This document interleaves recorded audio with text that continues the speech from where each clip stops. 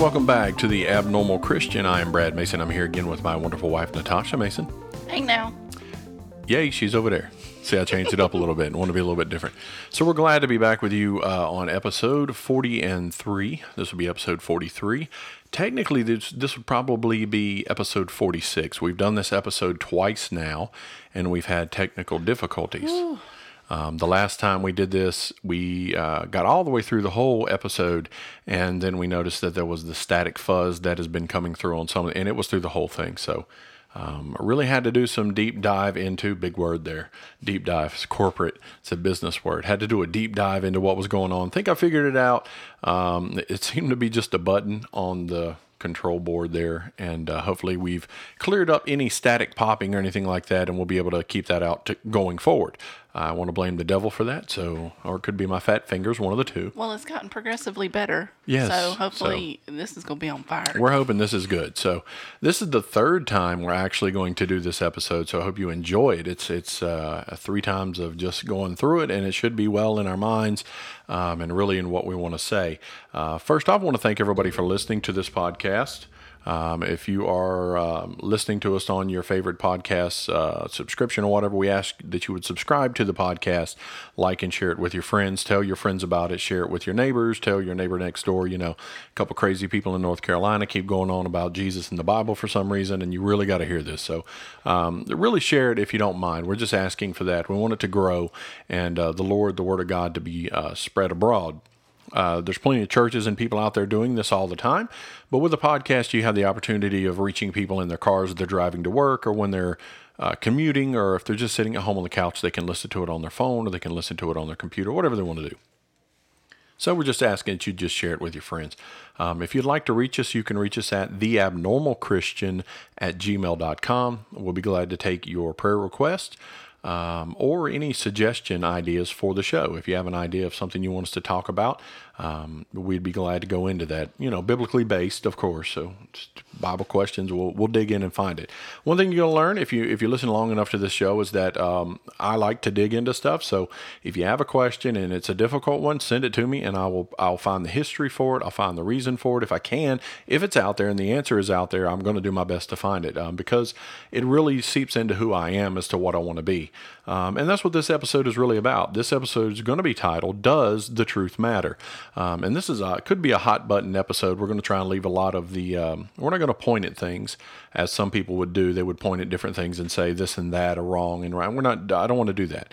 We want to look at the root of truth, where it comes from, and really exhort one another, kind of lift you up and say, hey, get to the point to where you start seeking truth in all things. So we're going to look actually in what scripture are we using again? John 14. John chapter 14. So chapter 13, Jesus is with the disciples. He's in Jerusalem. They're there for Passover. They're in the upper room, and he's had the Seder with them, which is the Passover dinner. He's identified who is going to be the betrayer, who is going to betray him. The scripture says the disciples were not I think they were still unclear as to who was going to betray him, which was, if you read the story in the account, it would kind of, to me, I would have been like, clear. Yeah, I'd have been like, oh, it's that guy over there. Really? It's the one you just gave the sop to. Okay, it's him. Get him. So, you get him, hold him down, so that's kind of what's going on there. So we come to chapter 14, and he's continuing on to tell them some things. We're going to read through the chapter, and we'll stop and just talk about verses as they come up. So if you want to start with verse 1, that'd be great. John 14:1. Let not your heart be troubled. Ye believe in God, believe also in me. In my Father's house are many mansions. If it were not so, I would have told you. I go to prepare a place for you. And if I go and prepare a place for you, I will come again and receive you unto myself, that where I am, there ye may be also. All right, so the first couple verses, he's laying out an idea. Most of us are going to be non-Jewish people. If you're listening to the podcast, you don't know anything about Hebraic roots, or you don't know anything about Judaism or customs of the Jews, you wouldn't really understand what he's talking about here. You do know that he's saying he's going to prepare a place for you, but you don't understand the context. And so as a Jewish man, what Jesus is doing here is he's laying out the the way a husband or a groom would lay out the plans for the wedding. So a Jewish groom would typically go to his father's house. He would prepare a room for his new bride. He would go to pick her up with trumpets and all this crazy noise with his friends, and they would pick her up and they would bring her to the wedding ceremony. They would have the wedding ceremony, and then he would take her to this room and they would consummate the marriage. Once they've done that, then they would leave that room and they would go to their new home. All of this fits in the picture of Jesus actually returning that we learn later. He comes on white horses and there's trumpets and the shout of the archangel, and he's coming to get his bride. Then he's taking his bride to his father's home. Then the scripture says that he is bringing us back with him to the earth, to a new home. So all of this is a picture of the Jewish wedding ceremony. So this is what he's talking. And the disciples clearly understood what he's referencing here, because there wasn't any questions really about that whole, you're going to make a room and you're coming back, or you're going to make a mansion, you're coming back, what's going on? So continue on. Continuing in verse 4, and whither I go ye know, and the way ye know. Thomas saith unto him, Lord, we know not whither thou goest, and how can we know the way? Jesus saith unto him, I am the way, the truth, and the life. No man cometh unto the Father but by me. Right. So very, very key verse right here. If you're listening to the podcast, if you're a different religion, if you're a whatever denomination you are, whatever belief system you have, Jesus makes it absolutely clear that you cannot get to God the Father without going through him first. I spoke about a woman that I talked to a few weeks ago, and I told her this verse, and she said, who said that about Jesus? Who said that he said that? And I said, Jesus said he said that. He said that it's in the scriptures. He said it from his own mouth. He said, I am the way, the truth, and the life. No man comes to the Father but by me. Nobody goes to God the Father but through me. So what you need to understand about this is that your good works, the good deeds that you do, you can't get to God that way. It's not going to happen. You can go and confess your sins to a priest in a building or a church or a pastor somewhere, but unless you've been washed in the blood of the Lamb and you're a born-again believer and you go through Jesus to get to God, it's not going to do you any good. Even if your brother that you've sinned against forgives you, that's not going to get you into heaven. That doesn't get you to God. The only thing that gets you to God is to go through Yeshua, go through Jesus. We have to go this way. So he lays out three things in this verse, if you read it one more time. Jesus saith unto him, I am the way, the truth, and the life. No man cometh unto the Father but by me. So there's three things he lays out in this verse, and I think they're very important in the way that he lays them out. Number one, he says he is the way. Right? So there's a lot of different, if you live in the United States, you realize there's lots of highways. There's lots of side roads, and there's lots of ways you can go to, say I'm driving from North Carolina to Phoenix, Arizona. I used to live near there. I could take Highway 40. I could take, go down 66, I think, up Flagstaff. You could swerve around and go a whole lot of ways to get to Phoenix. In our lives, there's a lot of different ways we do things. We don't all write the same way. The Hebrew, most of the Jewish people, if you look at their literature, most of it is read from the right-hand side to the left. It's not done the same way we do it in America. We write from the left to the right. So there's a lot of different ways we do things. So people tend to apply this idea to God as well, and they think, well, I can come to God on my own terms. I can come to God my way. And I think we saw this with Cain and Abel at the beginning. Cain tried to come to God his way, while Abel came to God the way that God required, right? So there was this idea from the very get-go that you have to approach God in the way that he requires.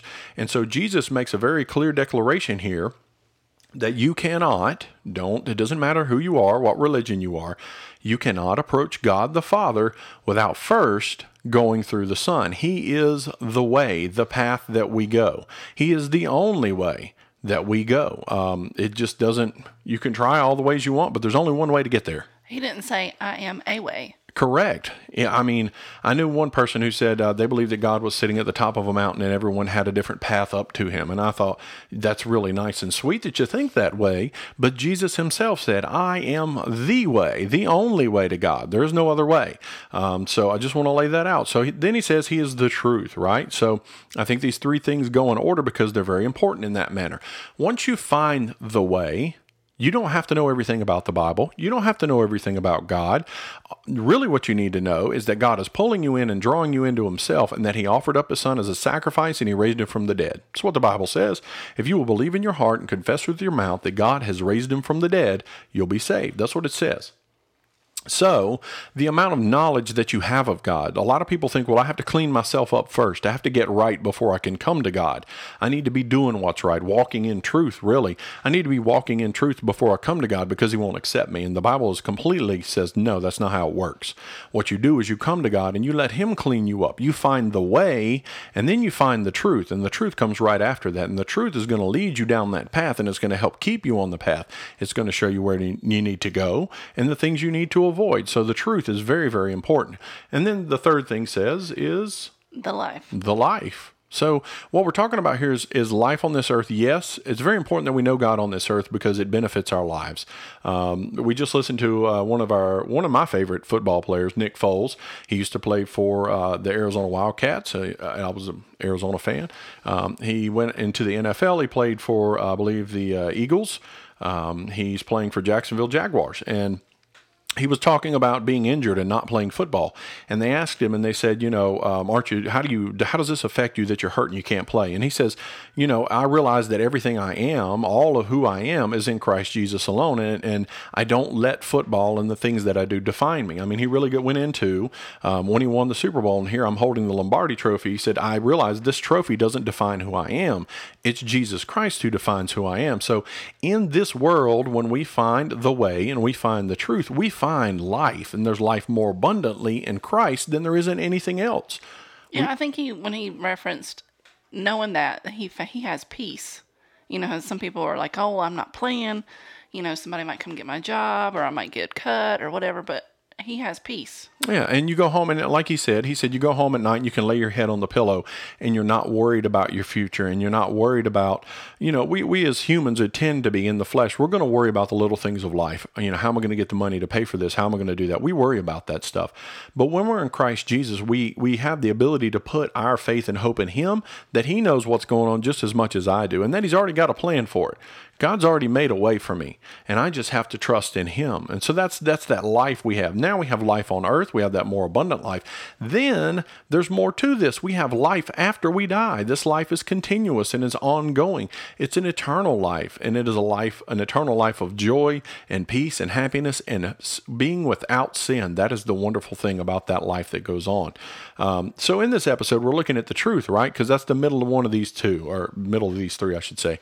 And the reason we're coming to this is because we want to really impress upon you the importance of seeking after the truth. I was, a couple years ago, I was going to college. I had intended on going into nursing. This was my genius idea and my plan. I was working third shift. I had 3 kids. I was busy all the time. I decided I would go to school during the day, and it was tough. I tried to do 8 hours during the day and then work at night, and that was miserable. It just really wore me out. But anyway, in the path of that, I had a history class, and the history teacher was, she taught history like she really believed that we were evolved from monkeys and all this other stuff. But then she professed to be a Catholic, which was really strange to me. So she believed everything was a product of evolution, but that there was a God of some sort. So I don't even understand how that worked. But one of the things that she said that I always found really interesting is there's this little town near where we live. It's out in the middle of nowhere, and it's called Denton, North Carolina. You can Google that. It's a little place. But apparently they have a Catholic church there. And in this Catholic church, to her church was more holy than other churches around because, according to her, Wait for it. Yes, they had a wooden splinter from the cross of Jesus. The actual cross he hung Yes, on. the cross He was crucified on. Her claim was their church had a splinter from the cross that Jesus was crucified on. So this makes this church more holy than other churches, which it's preposterous. It's absolutely ridiculous. But this is honestly, if you look at the Catholic Church, this is portions of what they've done over history. They would go in, and there was all these items they would claim were holy, and they would say this is Peter's necklace and Timothy's shoelace, and there were all these different things that they tied holiness to, and these items and things. But they're pointless because that doesn't lead us into truth. That leads us into mysticism. And so I'm not trying to knock the Catholic Church in that regard, but I'm saying we as believers have to understand that we don't need these items. We don't need the things from the history to prove that Jesus is who He said He was. We've got to walk in the truth, and the next following verses are going to show that out. Bear that out. Go ahead. In verse 7, if ye had known me, ye should have known my Father also. And from henceforth ye know him, and have seen him. Philip saith unto him, Lord, show us the Father, and it sufficeth us much. Jesus saith unto him, Have I been so long with you, and yet hast thou not known me, Philip? He that hath seen me hath seen the Father. And how sayest thou then, Show us the Father? Believest thou not that I am the Father, and the Father in me? The words that I speak unto you I speak not of myself, but the Father that dwelleth in me, he doeth the works. All right, so right here we've got this is a really interesting passage, and as we're going through this, we were using our Bible app, and this is a promotion for the Bible app. I don't know, we're not paid for it, but we just want to let you know we were listening to the Bible again on the Bible app in our cars. We were driving. We're listening to chapter 13, 14, and 15 here, so they would all go together. And you get to this verse, and some really interesting things stood out to me. So the first thing that stands out to me is that they're questioning him because he knows the Father, and he says the words and the things that I speak are not mine, they're from the Father, because the Father lives in me. Because Philip was like, well, just show us the Father. Right. Show us the Well, Father. if you know him, let us see him. And we'll be happy with that. Exactly. We want to see him. And so Jesus says, how is it that I've been with you this whole time, and you're telling me you haven't seen the Father? And so when we sit back and we think about that statement, how is it that I've been with you, but you haven't seen the Father? And so was Jesus supposed to show them like a picture of him or something? I mean, what was it was call him down from heaven. Right. Let's have a chat. Right. And so what he's saying is, essentially what Jesus is saying is, you hear the words that I speak and you see the things that I do, but you tell me you haven't seen the Father. If you've seen me, you have seen the Father. And it's because of the things he said and the things that he did. Those are examples of the Father. The reason that Jesus did the miracles was to prove to people that he was the Messiah. He was the Son of God. He had all authority in him of God. And so that's what he was working out. He was showing to them the Father through his deeds and his works. This falls back to us, the believers, as well, because he says in this that the Father was in him. Right? And he says he's in the Father. So this is an example of what's getting ready to come in the following verses, of where he's going to tell them how this is a foreshadow of what's getting ready to happen to the disciples coming down the road. So go ahead and continue on. In verse 11, believe me that I am in the Father, and the Father in me, or else believe me for the very work's sake. Verily, verily, I say unto you, he that believeth on me, the works that I do shall he do also, and greater works unto these shall he do, because I go unto my Father. And whatsoever ye shall ask in my name, that will I do, that the Father may be glorified in the Son. If ye shall ask anything in my name, I will do it. If ye love me, keep my commandments, and I will pray the Father, and he shall give you another Comforter, that he may abide with you forever.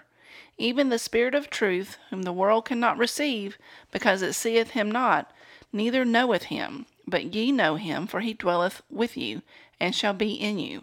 I will not leave you comfortless, I will come to you. Yet a little while, and the world seeth me no more, but ye shall see me, because I live. Ye shall live also. At that day ye shall know that I am in my Father, and ye in me, and I in you. He that hath my commandments and keepeth them, he it is that loveth me, and he that loveth me shall be loved of my Father, and I will love him, and will manifest myself to him. All right, so we'll stop there for a second. So listening to all of that, do you see what's going on? Jesus is in the Father's in him. Now he's saying, I'm going to send a Holy Spirit. I'm going to send a Comforter to you, which he does say, I will come to you, right? So he's saying those three things are all intertwined. The Father, the Son, and the Holy Spirit, they're intertwined. So he is sending the Holy Spirit so that we can be in him and he can be in us as he is in the Father. This is the example that Jesus is setting out with God the Father, that God the Father is in him and we are in the Son. And so he says, this is interesting, and I like the way he puts it. He says, because I love you, my Father will love you. Right? He's not saying, he doesn't say, I'm going to love you and then I have to convince my father, or I might love you and the father might reject you. If you think about a father who has a daughter and his daughter goes out and she meets a boy and she falls in love with that boy, and then she comes to her dad and she says, I got this boy that I love, I'm going to marry him. A lot of dads, you've seen it on Facebook, and you know people, the dads are like, oh, you're going to marry my daughter. You know, I mean, it's this angry, well, it's my baby, you're not going to mess with my, so it's that idea there. But Jesus is saying something. He's saying, if I love you, there is no doubt that my Father will love you because I do. because the two are one, because the two are the same. He sees himself in the Father and the Father in him. And if he loves us, then God is going to love us as well because of that love. And that's a pretty incredible thing. Continue. Judas saith unto him, not Iscariot, Lord, how is it that thou wilt manifest thyself unto us, and not unto the world? Jesus answered and said unto him, If a man love me, he will keep my words, and my Father will love him, and he will come unto him and make our abode with him. He that loveth me not keepeth not my sayings, and the word which ye hear is not mine, but the Father's which sent me. These things have I spoken unto you, being yet present with you. But the Comforter, which is the Holy Ghost, whom the Father will send in my name, he shall teach you all things, and bring all things to your remembrance, whatsoever I have said unto you. Peace I live with you, and peace I give unto you. Not as the world giveth, give I unto you. Let not your heart be troubled, neither let it be afraid. Ye have heard how I said unto you, I will go away and come again unto you. If ye loved me, ye would rejoice, because I said, I go unto the Father, for my Father is greater than I. And now I have told you before it come to pass, that when it is come to pass ye might believe. Hereafter I will not talk much with you, for the prince of this world cometh, and hath nothing in me. But that the world may know that I love the Father, and as the Father gave me commandment, even so I do. Arise, let us go hence. So here he is. He's talking to the disciples. He's a few things here that he says. He's going to give them peace. We spoke about this together the other day about the peace that God gives, and why he says it's different than the way the world gives us peace, or the way the world has peace. And what were the things you had said about that peace? Do you remember? Because I'd asked you, what is it about this peace that is different than the world? I don't remember. So the world, the peace that Jesus gives us, number one, is an everlasting peace. It is the peace of God. It's something that we can't experience without being in the Son. Number two, it's a peace that is never... It's quiet. Yes, and it's never withdrawn from us. Jesus is not going to take it away from us. So the world gives you something, looking for something in return. They're looking for, an acknowledgement. Well, I'll do this for you, right. But you got to do this for me. Yeah, it's that quid pro quo. I'm going to do something for you. You're going to do something for me. And so it's not necessarily peace, because they've done something for you, but you lay down your head at night and you worry about how I'm going to pay them back. How am I going to take care of that? Right. It's not this idea that we have this peace that we're secure no matter how bad things are around us. We are secure in Jesus and Jesus alone. And once we get that peace, that's an awesome place to be. I think that's the peace that Nick Foles was talking about. Absolutely. He understands that. He absolutely understands. I'm hurt, but I'm okay with it. Yeah, because you have that peace that Christ and God are going to do things. Now, going back a little bit in the scripture here, it's talking about prayer, and he talks about if you'll do, and this is where I misunderstood as a child, right? If we ask anything in his name, he would do it. That's what we always think that, this is what prayer works. I'm going to ask for the bicycle, and God's going to give me a bicycle because I said it in Jesus' name. But there's another portion of that scripture that was very important. He says, if you can find it there. Just give me a minute. Okay. So he's talking, and he's talking about prayer and how we pray to the Father. And when we ask it in his name, it's going to be in something special. So she's looking. Special.